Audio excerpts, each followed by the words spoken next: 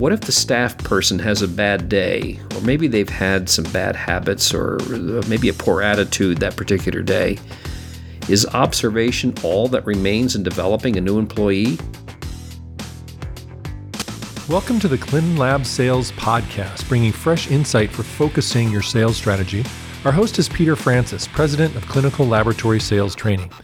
In this episode, you'll learn how to enhance your lab's reputation, especially through the departments that regularly interact with clients or their patients.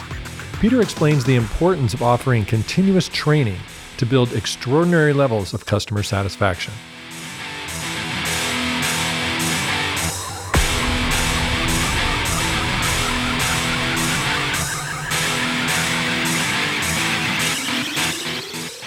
Clinical laboratories, both commercial and hospitals, have a host of different departments that regularly touch either clients or their patients. Examples are client services, billing, phlebotomy, sales, courier, and technical and professional staff.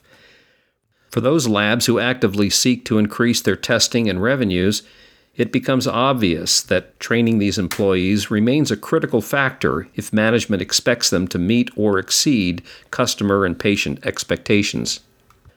Unfortunately, some managers view training as an interference with accomplishing their work. Thus, to consolidate time, effort, and financial resources, upper management frequently employs the tribal method of training. This translates into the new employee sitting, or traveling in the case of a sales or with a courier, with an established staff member for a certain number of days and learning by word of mouth. It's kind of like a monkey see, monkey do. But hold on a minute. What if the staff person has a bad day, or maybe they've had some bad habits, or maybe a poor attitude that particular day? Is observation all that remains in developing a new employee? Top laboratories have customer touch department supervisors, or maybe a designated trainer who provides classroom-style training, along with manuals and role-playing activities. They have the new employee review policies and procedures for their particular department as part of their on-the-job training. The training should not stop after the initial session. Improving and advancing the skills and professionalism of every employee in the organization, especially customer touch employees, remains an ongoing process. Formal training sessions should be regular and non-negotiable. This accomplishes several things. 1. It demonstrates the lab's commitment to improve each employee. 2. It helps establish the lab's culture. And 3. It embeds correct standards and procedures. With training, everyone sings in harmony to the same tune. In the case of proper sales training, every representative should know things like how to respond to common objections, the 4 basic stages of a sales call, the components of a good sales strategy, how and when to suggest a commitment, how to build effective relationships, the follow-up procedures after a call, the various transport supplies the lab provides, the connectivity solutions that their lab offers, when ABM forms are used, the insurances and related subproducts the lab does not accept, and so forth. Knowing these items form the foundation. In addition, successful salespeople understand specific tests for upselling opportunities. Salespeople require ongoing training and skills refreshing due to the expansive knowledge they must possess for selling lab services. Sales training for established reps should be a minimum of twice a year to ingrain the proper techniques and adjunctive lab knowledge. There exists no substitute for repetitive training and follow-up coaching. Couriers, phlebotomists, billing, and client service employees especially require continuing customer service training due to their incessant interaction with clients and patients. They create either an exceptional, average, or poor experience for the customer and patient. In turn, this reflects upon the lab and shapes its reputation. There are several things labs can do to build and manage extraordinary levels of customer satisfaction and loyalty. The supervisors, or the trainer, need to teach that listening, understanding and responding to clients and patients are very important aspects of every employee's job. If a staff member uncovers an issue, they should solve it politely and expeditiously or pass it on for immediate upper management resolution. Another operating principle good labs implement forges into two components. One is defining superior service, and the other one is establishing a service strategy.